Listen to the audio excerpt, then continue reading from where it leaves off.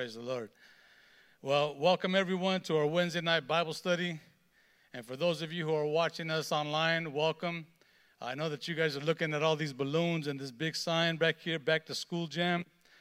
Well, this Sunday we're having our Back to School Jam, right? We're going to be praying for all those that are going back to school, all of our young kids, our youth, right? But not only that, we're also giving out backpacks and school supplies, right, for all of our kids. So bring your kids, okay? Bring your kids and get ready to pray for them. Not only that, but we got a huge surprise too. We got Pastor T charring it up. So there's going to be some food afterward, okay? So come with your kids, come with your appetites, amen. Also, this Sunday, we're also going to be picking up a special offering, okay, for those that were affected in Maui, right, through the fires, those that have lost a lot of properties and loved ones and things like that. It's a huge tragedy, but we're thankful that even in the midst of something like this so devastating, we serve a God who can turn things around, and I'm so thankful that even as I'm watching the news and I'm seeing how the devastation that went on in that place, it's encouraging to see the church move. How many of us know that we're a church on the move? Amen. So it's encouraging to see the church on the move, to see, ministries out there that are ready on ground, right? They got their boots on the ground ready, and they're helping to serve those that are in need. And that's so important.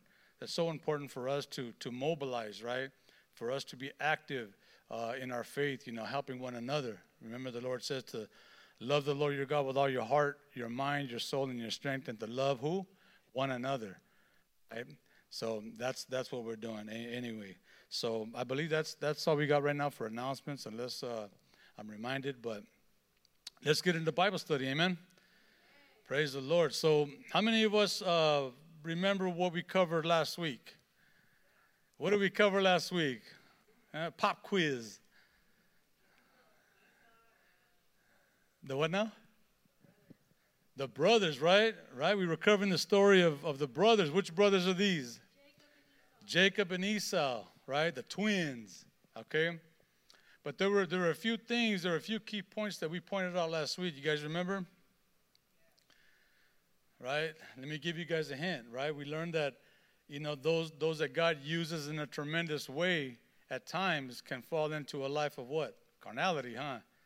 They can fall into a life of the flesh, We saw last week, that Isaac and Rebekah and Esau and Jacob, how all of them messed up. This whole family was messed up. They were all making mistakes. They were all blowing it, right, at one time or another, whether it was through disobedience or through lying or through conniving or even manipulation, right?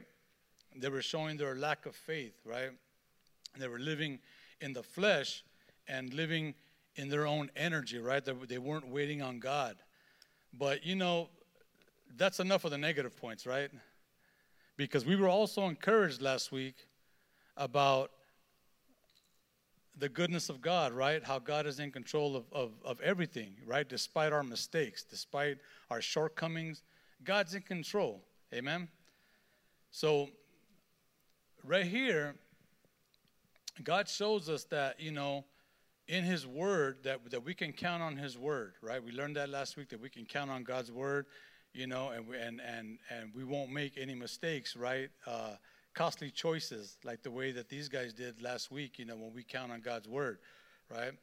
We also learned something very crucial from Isaac. Even though Isaac, made some bad choices in the last chapter, there were some things that he showed us, right? He showed us how to bless our children, right? You guys remember how we bless our children? Right? By speaking a word of encouragement, right? It was a proclamation of who our kids are, right? You're talking to your kids and you're just saying, this is who you are. This is what I see in you, right? So you're speaking, you're proclaiming this to your kids. So it was a word of proclamation, but not only that, it was a word of revelation, right? Where they're headed. This is what I see in you, and this is where you're headed. This is where you're going. So in the way that he did this, I really love it because there were 4 things that we brought out last week in the process of how Isaac spoke into his kid's life, right, into Jacob, which he thought was Esau. You guys remember that? The very first one was a soft, meaningful touch. Remember that? A soft, meaningful touch when Isaac told Esau, well, he told Jacob, but he thought he was telling Esau, come close to me, my son, and kiss me, right? It's that soft, tender touch, right? The second thing was that spoken word, that spoken word of valued evaluation, right? In other words, you're looking at the strengths of your kids, and you're telling them, this is what I see, and you praise them for their strengths, right? This is what Isaac was doing when he thought he was talking to Esau, right? Remember? Mijo, you stink so good, huh? You're from the field. So he was praising him for his strengths. Okay, the third thing was that he was giving his son a special future, right? A special destiny. He was giving him the blessing. This is what you're going to go through. You're going to have success. You're going to have prosperity, right? And the last one, which was the most crucial. You guys remember the most crucial one? That's the one I was hoping you guys would remember. The continued commitment, right? Isaac was committed to making sure that the blessing was going to go through. Amen? Despite our setbacks, despite mistakes, okay? Isaac stayed committed to making sure. Why? Because he never reversed the blessing. As much as Esau cried about it, he never reversed the blessing. And he said, no, this is going to happen. It's already been said. It's already been done. That's final. Amen? And so that's a lesson for us as parents, to stay committed, right? We bless our kids, stay committed to seeing it through despite all the setbacks that we go through in life. Amen? So let's continue with our story. Tonight we're going to cover chapter 28, but we're actually going to start in chapter 27, the ending of 27. We're going to start in verse 41 of chapter 27, then work our way to chapter 28 and up to like the first verse of 29. So we got a lot to cover tonight, praise God. So when you have it, just give a shout out, amen. Oh, that was quick. Well, welcome. Welcome. Let's give our visitors a hand. Amen. Praise the Lord. Praise the Lord. Welcome. Pardon me? Book of Genesis. We are in Genesis. Let's go ahead and start off in chapter 27, verse 41, and we're going to work our way through chapter 28.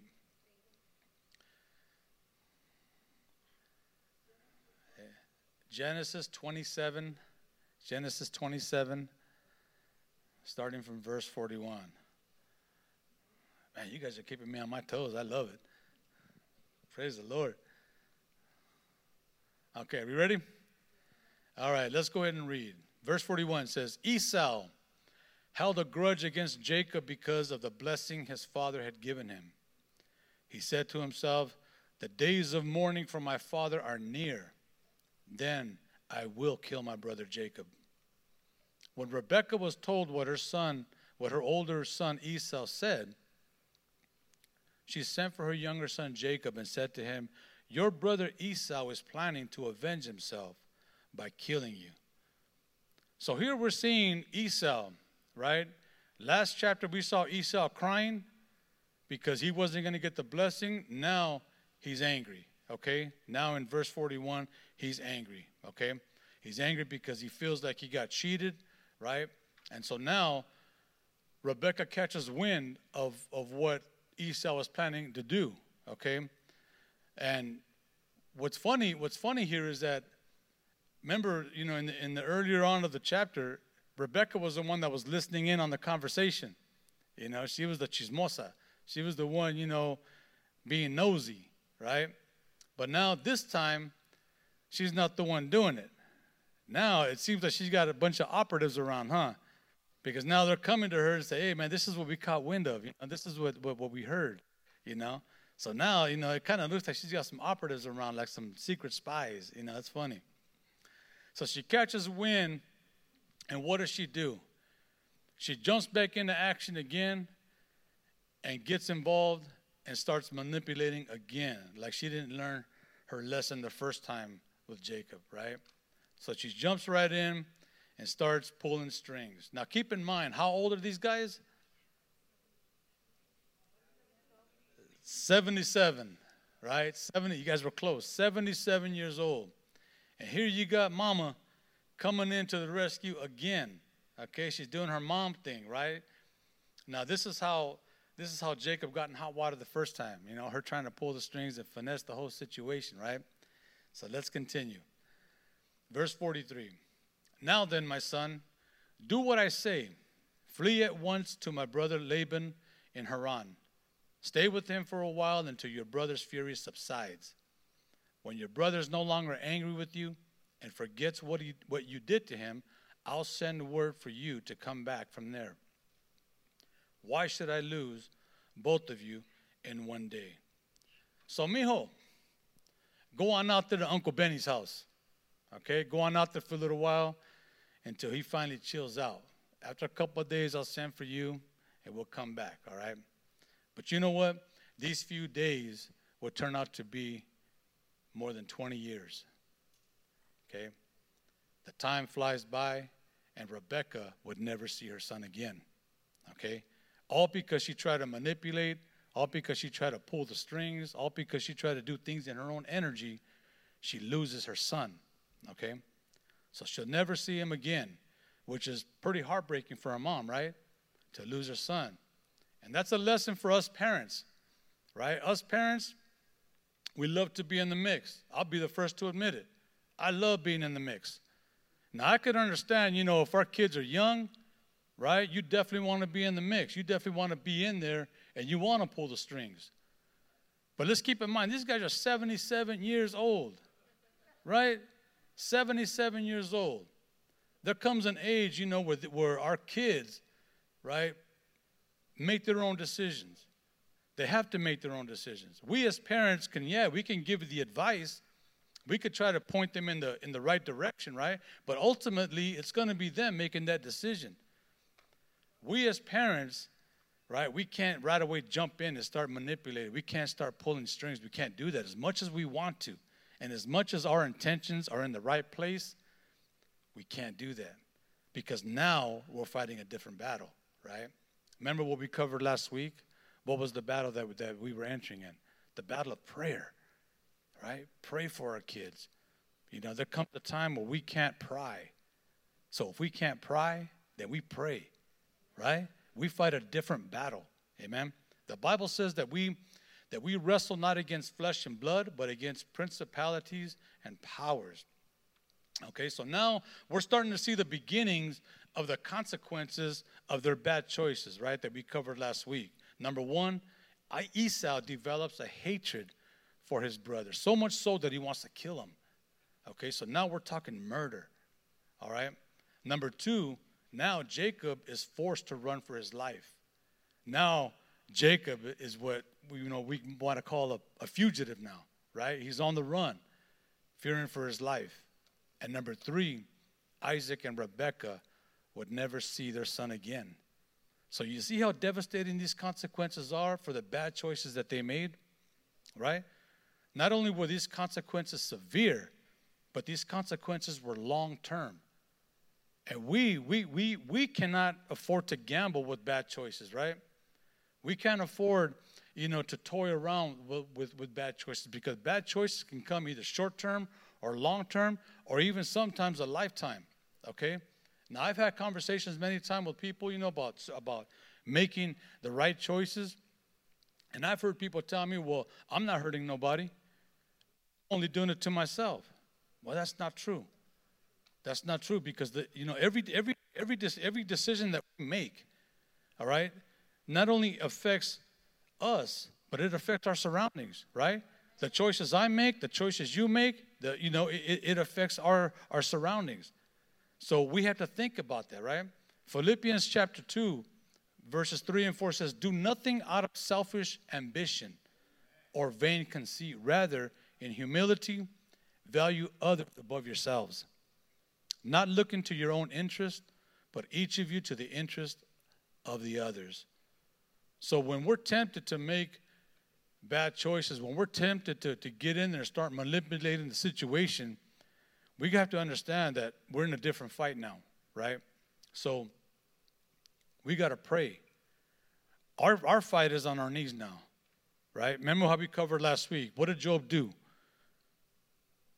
What did Job do in chapter 1? He woke up every morning and he sacrificed for his kids, right? Remember, he did all the dirty, bloody, and hard work, right? He sacrificed for his kids. That's the type of battle that we got to enter into now, right? Our battle is on our knees now, right? So whenever we're tempted to make a bad choice, we also got to think about the other person. How is it going to affect the other person? You know? So in other words, we have to take the focus off of ourselves, okay? Take the focus off of ourselves. So let's continue. Verse 46. It says, then Rebekah said to Isaac, I'm disgusted with living because of these Hittite women. If Jacob takes a wife from among the women of this land, from Hittite women like these, my life will not be worth living. Let's go on to 28. Verse 1. So Isaac called for Jacob and blessed him. Then he commanded him, do not marry a Canaanite woman. Go at once to Padan Aram, to the house of your mother's father Bethuel. Take a wife for yourself there from among the daughters of Laban, your mother's brother. Now this part right here is interesting, okay? How did Isaac get his wife?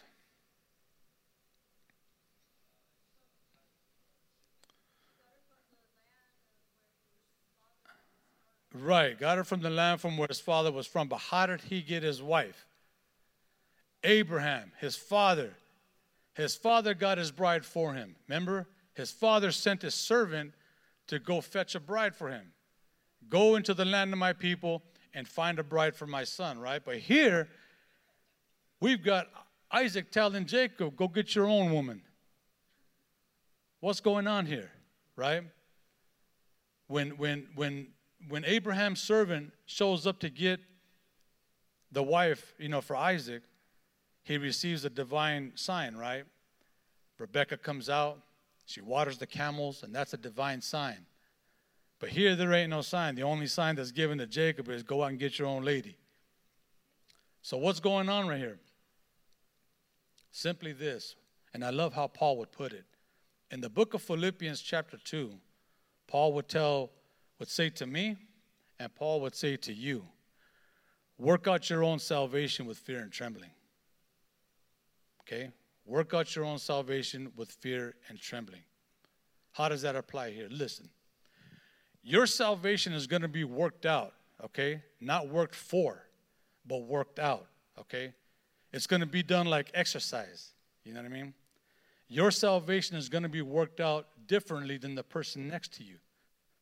Remember, last week we covered how unique our identity is in Christ, right? Our identity in Christ is unique. It's different, but we all carry the same Holy Spirit, right? So in other words, my bad habits aren't your bad habits, right? Your bad habits aren't the next person's bad habits, but it's the same Holy Spirit that's working everything out in us, right? Each one of us has to work out our own salvation in fear and trembling, right? Okay, now stay with me on this, okay? We're all saved by what? By grace. Through what? Through faith, right? In who? In Jesus, right? And what he did at the cross, right? So we're all saved by grace through faith in the work of Jesus. But how our salvation works out, okay, is differently, each one from another, okay?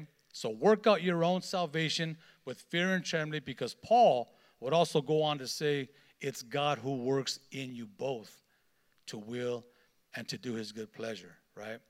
So what do I mean by that? Okay? What I mean by that is that, listen, I can look at a person with freedom, okay, and say, listen, you don't have to be like me and I don't have to be like you, okay? We can show each other grace. We can show each other space. Why? Because it's the Holy Spirit that's working everything out in us, right? I could look at the next person and I could say, you know what? The Lord dwells in you. You know what? The Lord dwells in you, right? I don't have to take that position of judgment, but I can know based on what I'm reading here, that the Lord dwells in you and the Holy Spirit is working things out in each and every one of us. Amen? So remember last week that we covered the problem with those that want to be somebody else?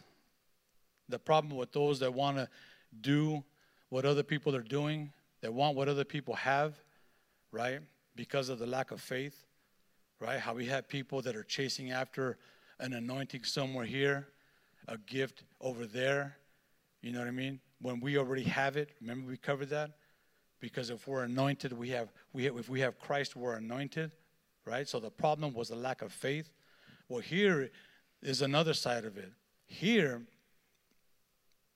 we have a problem also of people looking at others and frowning upon others because their walk is not like ours. You see what I'm saying? I've seen many in the body of Christ in the church who will frown, who will judge on others because they don't pray like I do. They don't sing like I do, right? They don't dress like I do. They don't act like I do. And so we're quick to judge the other person, right? Because they're not doing what we're doing or they're doing what we're not doing. You know what I mean?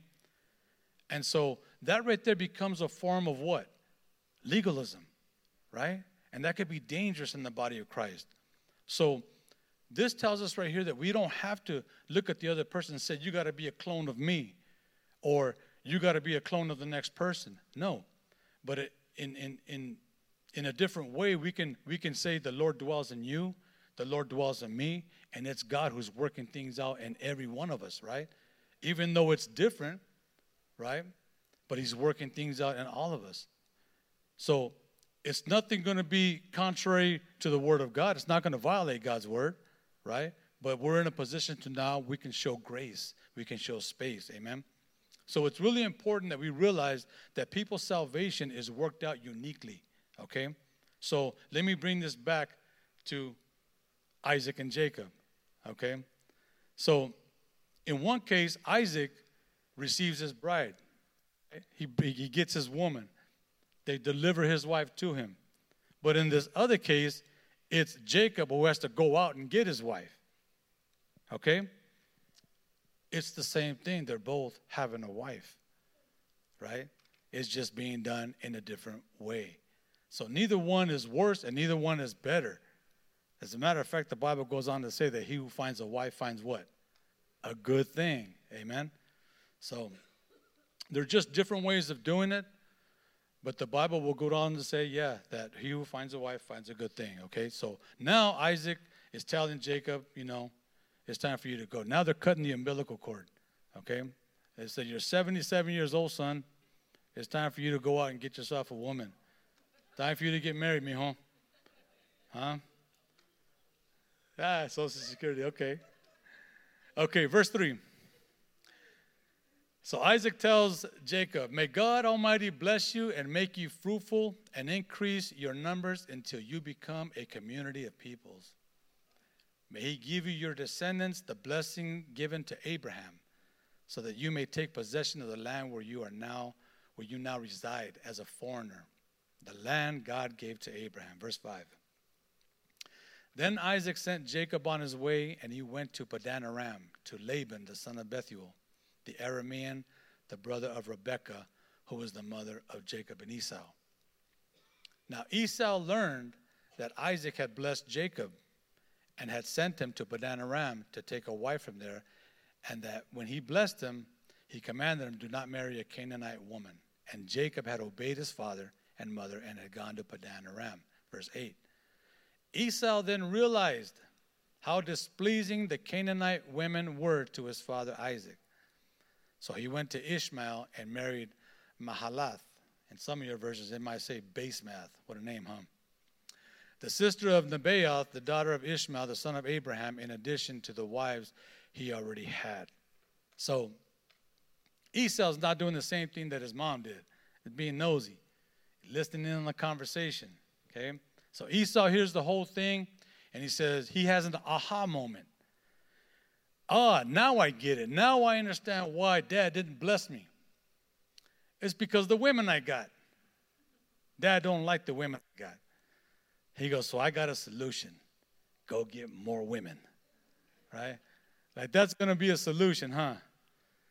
So he says, I'm going to go get me another woman. But this time, I'm not going to go to the Canaanites. I'm not going to pick up a Hittite woman. This time, I'm going to try to keep it closer to the family line. This time, I'm going to go see Ishmael, or at least the family of Ishmael, because at this time, Ishmael's already passed about 14 years, okay? So he goes and he thinks he's doing a great thing. He thinks, well, since, Ishmael is my dad's half-brother, it's closer to the family line, I should be okay now. I should be okay with Pops. Wrong. Because clearly Esau didn't get what the blessing was all about. Because remember when God told Abraham, the blessing is not going to come through Ishmael. It's going to come through your son Isaac. Right? So Ishmael was also rejected, just like the Canaanites were, just like the Philistines were. Okay? So we can see here the lack of spiritual perception on Esau. It doesn't please Dad, and he's not impressed, okay? But the issue that I want to target right now is the issue that so many people have questions about in the Old Testament, in this part right here. We see it in the life of Esau, and we're going to see it in the life of Jacob. Esau's not alone. Jacob does this too. Because we're going to read that Jacob is going to marry 2 women. Not only is he going to marry 2 women, but he's going to have 2 concubines along with that. So that's 4 women. He's going to have children with all of them. The issue that I'm talking about that people tend to question is the issue of polygamy. We even have some religions that use that and say that it's okay, right? Why the issue of polygamy? Okay? People think that just because you find that in the Bible that it's okay. Wrong. Okay? The Bible, in a sense, is like a newspaper. Okay? It's like a newspaper or it's like a news magazine. It reports the facts. That's what the Bible does. The Bible reports the facts. If you find polygamy in there, it's going to report polygamy. If you find immorality in there, it's going to report immorality. Whatever you find in the Word of God, that's what the Bible is going to report. The Bible tells it like it is. It doesn't hold back anything. It tells it like it is. It tells you what is in there, right? It doesn't hide it from you, okay? So think of it this way. If you read the newspaper and you happen to see an article in there, like let's say, God forbid, a mass shooting somewhere, are you going to turn around and say, well, LA Times must condone it because it's on their front page? No. Why? Because all they're doing is reporting the facts, right? Well, that's what the Bible does. The Bible reports the facts. And just because it's in the Bible doesn't mean that God approves of it. It doesn't mean that God condones it, right? If anything, it's the other way around. Because we're going to see that even in the life of Jacob, that the issue of polygamy, it's going to cause headaches. It's going to cause heartaches. You know what I mean? We're going to see that, okay? Later on, we'll see that the law sets perimeters around that, right? As we continue our journey through the Old Testament, we're going to see that the law puts perimeters around that issue, not just polygamy, but also the issue of divorce. You know what I mean? And we're going to see also in the New Testament, Jesus makes that very clear, okay? So let's continue. Verse 10. Jacob left Beersheba and set out for Haran. When he reached a certain place, he stopped for the night because the sun had set, taking one of the stones there, but he put it under his head and lay down to sleep. He had a dream in which he saw a stairway resting on the earth, with its top reaching to heaven, and the angels of God were ascending and descending on it. Now, this dream right here is powerful, okay? Will, why don't you put up that image, please? I want you guys to take a look at this.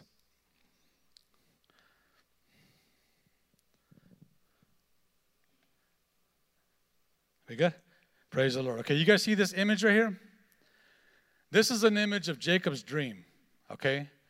Now, we're looking at the staircase that's hidden from the earth all the way up to the top. But we look at the angels, it says that the angels are descending, or should I say ascending, and then descending, right?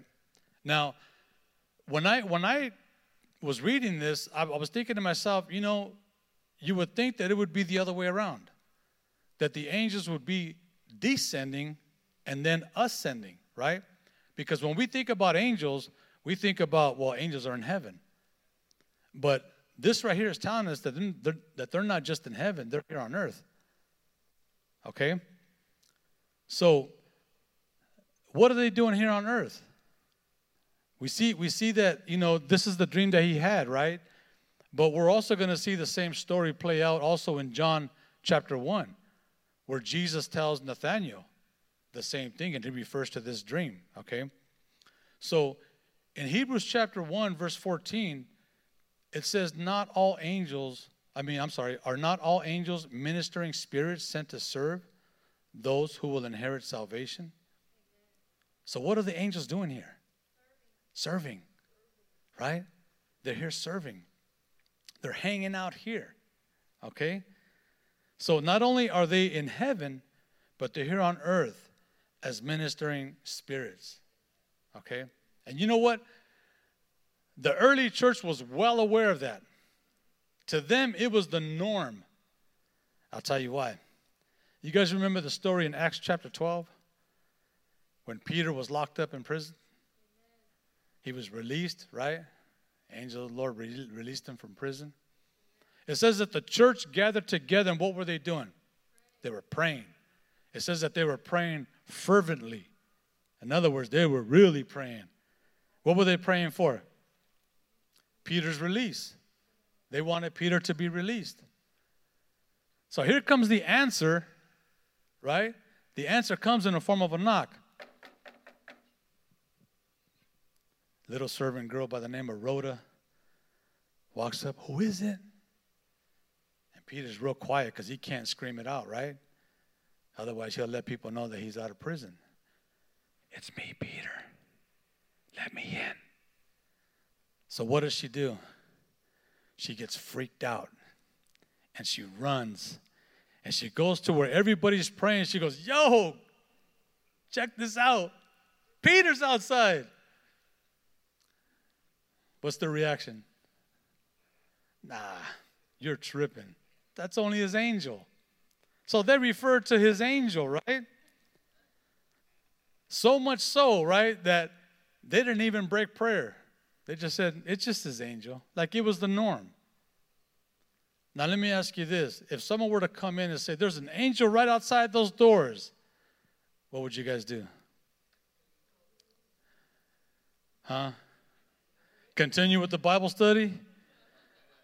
Liars. You know you guys would get your cell phone out, run out there, get a selfie with this angel. Huh? Throw it up on social media to see how many likes you get, right? It'll be something huge, wouldn't it? But here, it was the norm. They were like, oh, it's just his angel. You know? And they go back to what they're doing. They go back to praying. That's funny. But you know, even Paul referred to the activity of angels, right? When he was talking to the Corinthian church, he would tell them, be careful. Be careful to do things in order because you have angels that are watching, right? He was talking to that culture of that time because at that time he was referring to women. But my focus here is not on women. My focus here is the fact that these angels were sensitive about order. Why would they be so sensitive about order? Could it be because a third of them came out of order, right? When they left the authority under God and they linked up with Lucifer? Could it be that they witnessed in the Garden of Eden how mankind disobeyed God and fell out of order? You see, angels are concerned about submission, about order, right? About our submission, okay? They're concerned about that stuff. Now, I truly believe that we even have angels in here. I truly believe that. Because the Bible talks about that when you talk about the issue of salvation, that the angels are quick to listen. They're diligent to listen and to learn. Why? Because they don't understand salvation. They don't understand the grace of God. They don't understand the love of God, right? They only understand the holiness of God, right? They understand the omniscience of God, right? But to try to understand why a loving God would love us sinners, us failures, to them it's an astonishment. We're like a living laboratory, okay? They're learning as to why God would love us so much. Because we mess up every day, huh? And yet God loves us. He loves us with an unconditional love. And this is what really stood out to me, was the fact that they're watching. They're watching and they're like, wow. Here we stand before a holy God. And yet mankind, who messes up all the time, God loves them so much. Isn't that awesome? God is worthy of all praise. Amen. Come on, somebody give him a hand over there. Praise the Lord. So he sees angels in his dream. Okay, Jacob sees angels in his dream going up and down. Okay, let's go back. Let's go to verse 13. He says, there above it stood the Lord, and he said, I am the Lord, the God of your father Abraham, the God of Isaac. I will give you and your descendants the land on which you are lying. Your descendants will be like the dust of the earth, and you will spread out to the west and to the east, to the north and to the south. All peoples on the earth will be blessed through you and your offspring. I am with you and will watch over you wherever you go, and I will bring you back to this land. I will not leave you until I have done what I have promised. So there above this ladder is the Lord himself, right? I love this because now he identifies himself to Jacob personally. He says, I'm the Lord God. I'm the God of your father Abraham, the God of your father Isaac. He identifies himself just like how Jesus identifies himself also in chapter 1 when he tells Nathanael. He tells him, you're going to see the angels ascending and descending upon what? Upon the Son of God. And yet here in this story, the angels are ascending and descending upon the ladder. So what does that tell us? Who's the ladder, church? Jesus. Jesus is that ladder. Jesus is the one that spans, right, that gap between heaven and earth. Jesus is that ladder. The fact that you see angels going upward, Jesus made that way for us to be able to enter into heaven, right? But not only that, the Bible says to come boldly before God's throne of grace. Jesus did that. The fact that you see angels descending, Jesus made a way for heaven to come down to earth. Amen? Somebody's got to give Jesus a hand, man. Somebody's got to give Jesus a hand.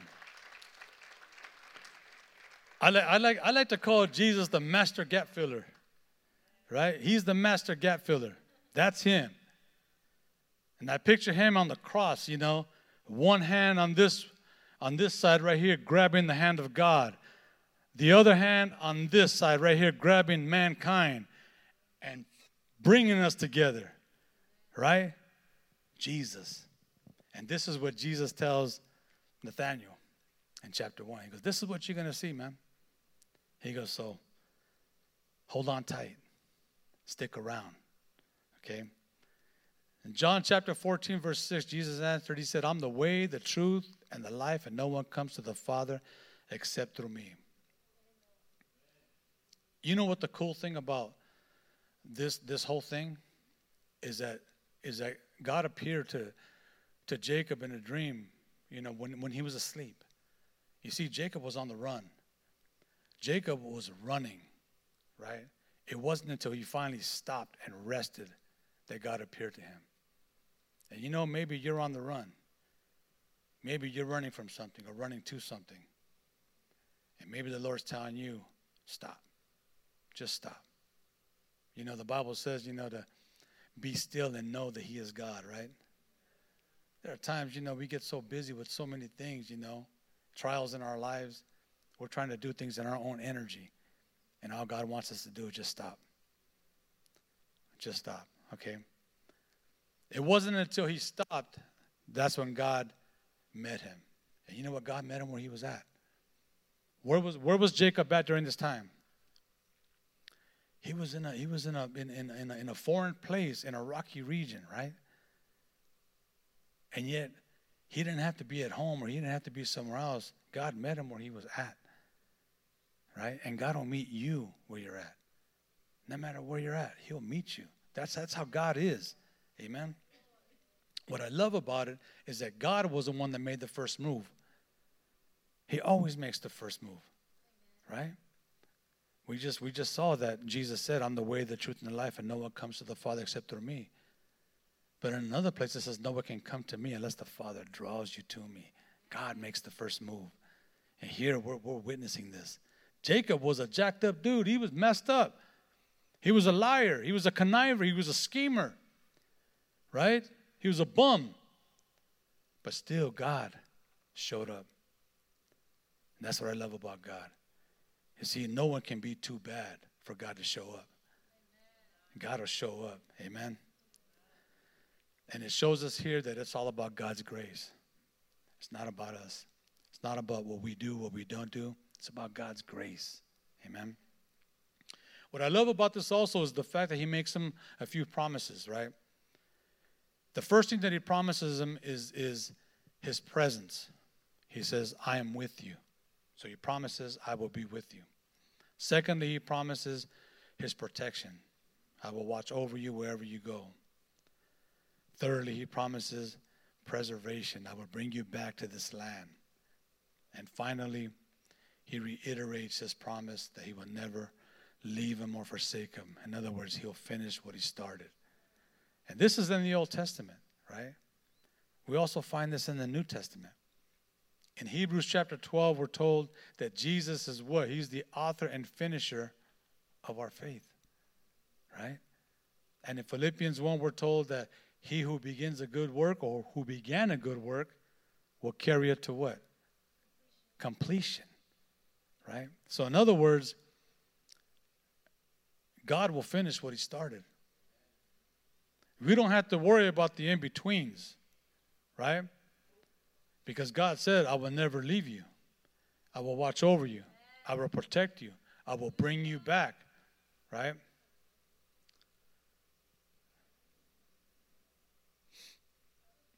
Here's a humdinger. Verse 16. When Jacob awoke from his sleep, he thought, surely the Lord is in this place, and I was not aware of it. Notice that it says, the Lord is in this place, is being present tense. And I was not aware of it, past tense. He's saying, God is here and I didn't know it. Why wouldn't he not know it? Well, because of his situation, right? The type of person that he was. You know, sometimes we focus so much on our past, of who we used to be, or the mistakes that we've committed before, right? That it takes away our vision, right? From who we are in Christ. Because of our circumstances, right? He knew that he was someone that was messed up. That's why he was on the run. And so he was in a God-forsaken rocky region, right? It says that he was in a rocky region. He grabbed a stone and put it under his head. Well, maybe that might be your story tonight. Maybe you're going through a rocky region. Maybe you're going through a rocky marriage. Maybe going through rocky finances, or walking on a rocky road. You can fill in the blank as to what that rocky road may entail. But you know what? What God would say to me tonight and would say to you tonight is, I'm with you. I'm with you in this place, even though you do not know it. When we get blindsided with things that we're going through, he gives us that assurance. No matter what you're going through, I'm with you. I see what you're going through. Okay? It's encouraging because that tells me that nothing can separate us from the love of God, right? Romans 8:38 and 39 says, for I'm convinced that neither death nor life, nor angels nor demons, neither the present nor the future, nor any powers, neither height or depth, nor anyone else in all creation will be able to separate us from the love of God that is in Christ Jesus our Lord. Why? Because there is no condemnation. You know what I love about Romans 8 is that it begins that way. There is no condemnation. And then when you read to the end, it says, now there is no separation. Why is there no separation? Because there is no condemnation. Amen? So, why is there no condemnation? Because of Jesus, what he did on the cross. Jesus paid the price for all sin. He paid it all. For the things that we did in the past, for the things that we did today, for the things that we'll do tomorrow, Jesus paid it all. The Bible says that he is the once and for all sacrifice, the perfect Lamb of God that takes away the sin of the world. That's encouraging. Because many people live in defeat. Right? We beat ourselves up because, oh, I did this, or oh, I did that. Right? The Word of God says that if you come and you confess your sins, he's faithful and just to forgive you. Right? We covered that last week. And cleanse you of all unrighteousness. Praise God. So what happens here? If we find ourselves in a rocky situation, we got a choice. We can either say God is nowhere. We can look at our situations through the grimy eyes and say God is nowhere. Or we can look at the situation through new eyes, like Jacob, and say God is now here. You move that W over to the left, and now God is now here. Amen. On what basis, church? On the basis of grace. Because of God's grace. Amen. Verse 17, it says, he was afraid, and he said, how awesome is this place? This is none other than the house of God. This is the gate of heaven. Early the next morning, Jacob took the stone he had placed under his head and set it up as a pillar and poured oil on top of it. He called the place Bethel, though the city used to be called Luz. Now, I looked up the definition of the word stone, and the definition, it gave me a lot of definitions. But what really stood out to me was that it was the reference that it was giving me, because it was also referencing another stone that would be used as a monument. Anybody remember that? A stone that was set up by a prophet, the prophet Samuel. Okay. 1 Samuel chapter 7, verse 12. Then Samuel took a stone and set it up between Mizpah and Shen. What did he name it? Ebenezer. Saying, thus far the Lord has helped us. So the prophet Samuel sets up this stone because God helped Israel. And here we got Jacob, who will one day be called Israel, setting up a stone because God shows up and he helps him. Not only does he help him, he saves him. Amen. So here we're witnessing a true conversion of Jacob. Jacob is having a true conversion right here. Okay? Because you'll know a true conversion when all they want to do is worship. And that's what Jacob did. Jacob woke up and the first thing he did was worship. So Jacob has this conversion right then and there where God appears to him and personally identifies himself to him of who he is and what he's going to do in his life. The heart of a true believer will always express love and thanksgiving to his Savior. Amen. How many of us are thankful for God's salvation? Amen. Praise God. Give the Lord a hand. Amen. Give the Lord a hand. And he says this place is Bethel, right? Anybody know what Bethel means? House of God, right? Bethel is house of God. He says God is in this place, not God was here last night. He said, no, God is here. Present tense, meaning God will always be here. Amen. No matter where I am, no matter where you are, God will always be there, no matter what. Amen. So he called the place Bethel, but it used to be called Luz. What does Luz mean? Anyone know? Luz means separation. So Jacob was saying, I used to be separated from God.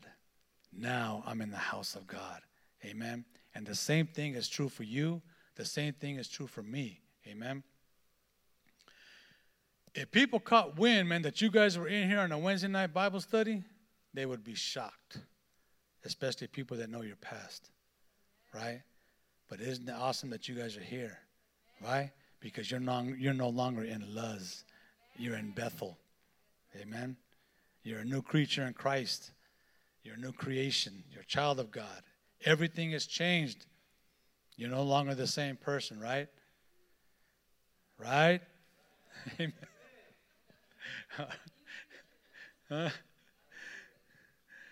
Amen. Verse 20. Then Jacob made a vow, saying, if God will be with me and will watch over me on this journey I'm taking, and will give me food to eat and clothes to wear, so that I return safely to my father's household, then the Lord will be my God. And this stone that I have set up as a pillar will be God's house. And of all that you give me, I will give you a tenth. Now, you know, some scholars believe that Jacob is trying to strike a deal with God, okay, based on his character, right? Remember, he's a liar, he's a schemer, he's a deceiver. But me, I respectfully disagree. Because I got to go based on the fact that he woke up and the first thing he wanted to do was worship God. You know what I mean? He really had a true conversion. He wanted to worship God. He realized that he was no longer in Luz, and now he's in Bethel, right? No longer separated. Now he's in the house of God. So he's not saying, okay, God, if you will do this for me, then I will let you be my God. That's not what he's saying. What he's saying is, Lord, if you will have me, right? If you will be with me, if you will do the things that you say that you want to do with me and to me and through me, then yes, Lord, I surrender. Yes, I would love to have you as my God. We see a true conversion here, church. Jacob is radically changed. And what I love here is that right here it talks about this personal relationship that Jacob has. It shows us that God doesn't have any grandchildren. He only has children. In other words, Jacob had to have his own personal relationship with God. Jacob couldn't ride on daddy's coattails. Okay? Remember back last week, what did Jacob tell his dad? The Lord, your God, help me. And now here he's saying, my God. See the difference? Radical change. Which is very important because, listen, just like Jacob couldn't ride on daddy's coattails, your family can't ride on your coattails either. Right? Your children can't be saved just because you're saved. Your spouses can't be saved just because you're saved. Your family can't be saved just because you're saved.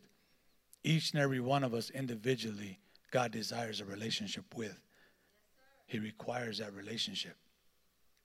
1 Timothy chapter 2, verse 3 and 4 says, this is good and pleases God our Savior, who wants all people to be saved and to come to the knowledge of truth. 2 Peter 3:9 says, the Lord is not slow in keeping his promise, as some understand slowness. Instead, he is patient with you, not wanting anyone to perish, but everyone to come to repentance. God desires a relationship with each and every one of us, church. Every single person of his creation, he wants a relationship with. But you know what I love is what happens afterward. Jacob says, okay, I'll give you a tenth. I'll give you a tenth. Right after he gets radically saved, I'll give you a tenth. Okay? It kind of reminds me of Zacchaeus. Remember the tax collector? Back in Luke, was it chapter 19, I think?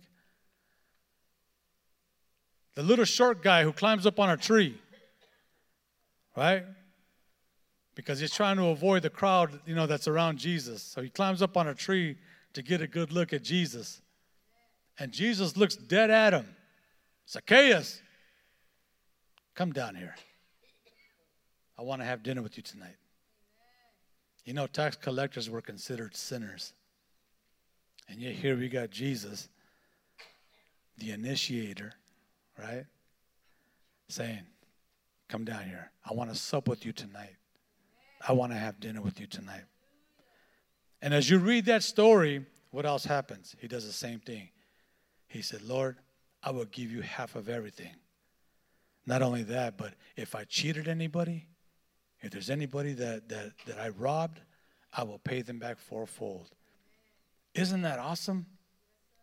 Isn't that awesome that the first thing that Zacchaeus and Jacob do is give? Wow. There's something about God's grace that causes us to move.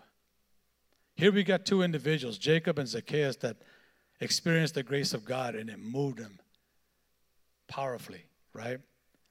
If we look at Jacob, the grace of God that moved upon Jacob, we see three things that happen.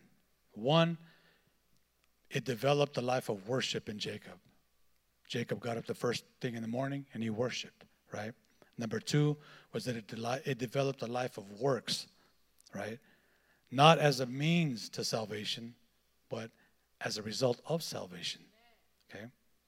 As a result of salvation. So he gave willingly, happily. Remember, James says that faith without works is what? Dead, okay? And what I love is that when you look at Zacchaeus and Jacob, their first works were giving. Isn't that powerful? How the first work that you do is an act of giving, which is what? It's an act of trust, an act of faith in God. You're trusting God with your finances. Wow. And number three, and this one goes into chapter 29, verse 1. It says, Then Jacob continued on his journey and came to the land of the eastern peoples. Now, when it said that he continued on his journey, what the text is literally saying is that he picked up his feet. Okay? In other words, he had a new confidence in his relationship with God, right? He had a new confidence in his purpose, in his future, after his encounter with God. So what it says that he picked up his feet, it literally says he had happy feet. So what happened here was he developed a new walk. How many of us got happy feet? Come on, how many of us got happy feet? Because sometimes I be watching people walking like this, man, dragging into church, man, doing this, you know. We got to start walking like we got some happy feet, man. Get a little strut, you know. Right? Why? Because we're all experiencing the grace of God. You know what I mean? We're experiencing the grace of God. He says that where sin abounds, grace much more abounds. You know what I mean? We can never out-sin the grace of God. We can never do that. And that I'm extremely encouraged about. So what does the grace of God do? It brings it to conversion, right? That will manifest itself in one's worship, in one's work, and in one's walk. Okay? So what do? Quit trying to do things in our own energy. Stop. Wait on God. Amen. Wait on God. Trust God. No matter how rocky it may get, no matter how bumpy the road may get, trust God. Amen? Are we going to trust God? Are we going to trust God? Thank you. Praise the Lord. Let's stand up.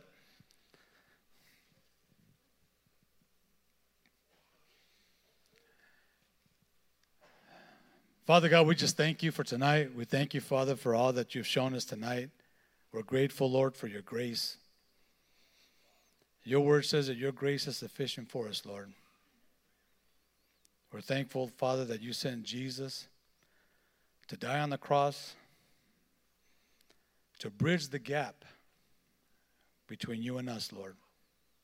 We're thankful, Lord, that because of Jesus, we have a way to have fellowship with you, communion with you, a way to come boldly before your throne of grace. As a matter of fact, we're thankful, Lord God, that you incline your ear to hear our prayer right now, Lord. Father, we pray that you would guide us and that you would help us. Help us not to live in our own energy, in our own flesh, but to live in your Holy Spirit, Lord. To depend on you, Lord God, to wait on you, Lord. At times we get busy. At times we get so preoccupied with so many things. Father, quicken our hearts, Lord, that we may be able each day to take some time, stop, and just take the time to worship. Just like as we learned last week, how the priests, when they were carrying the Ark of the Covenant, took 6 steps and they stopped. Let us be like that, Father. Let us be mindful to stop throughout our day and just worship you, Father. We're thankful, Father, for your goodness, for all that you're doing and what you're about to do, Father. We pray a blessing over everyone here. As we leave this place, Father, we ask for traveling mercies. Prepare us for Sunday as we come to celebrate, Father, back to school. Bless our youth, Father, in Jesus' name. And quicken everyone to come with a huge offering, Heavenly Father, for those that have been affected in Maui, Lord. We bless you, we honor you, we glorify you. In Jesus' name we pray, and let everyone say, Amen. Amen. God bless you, church.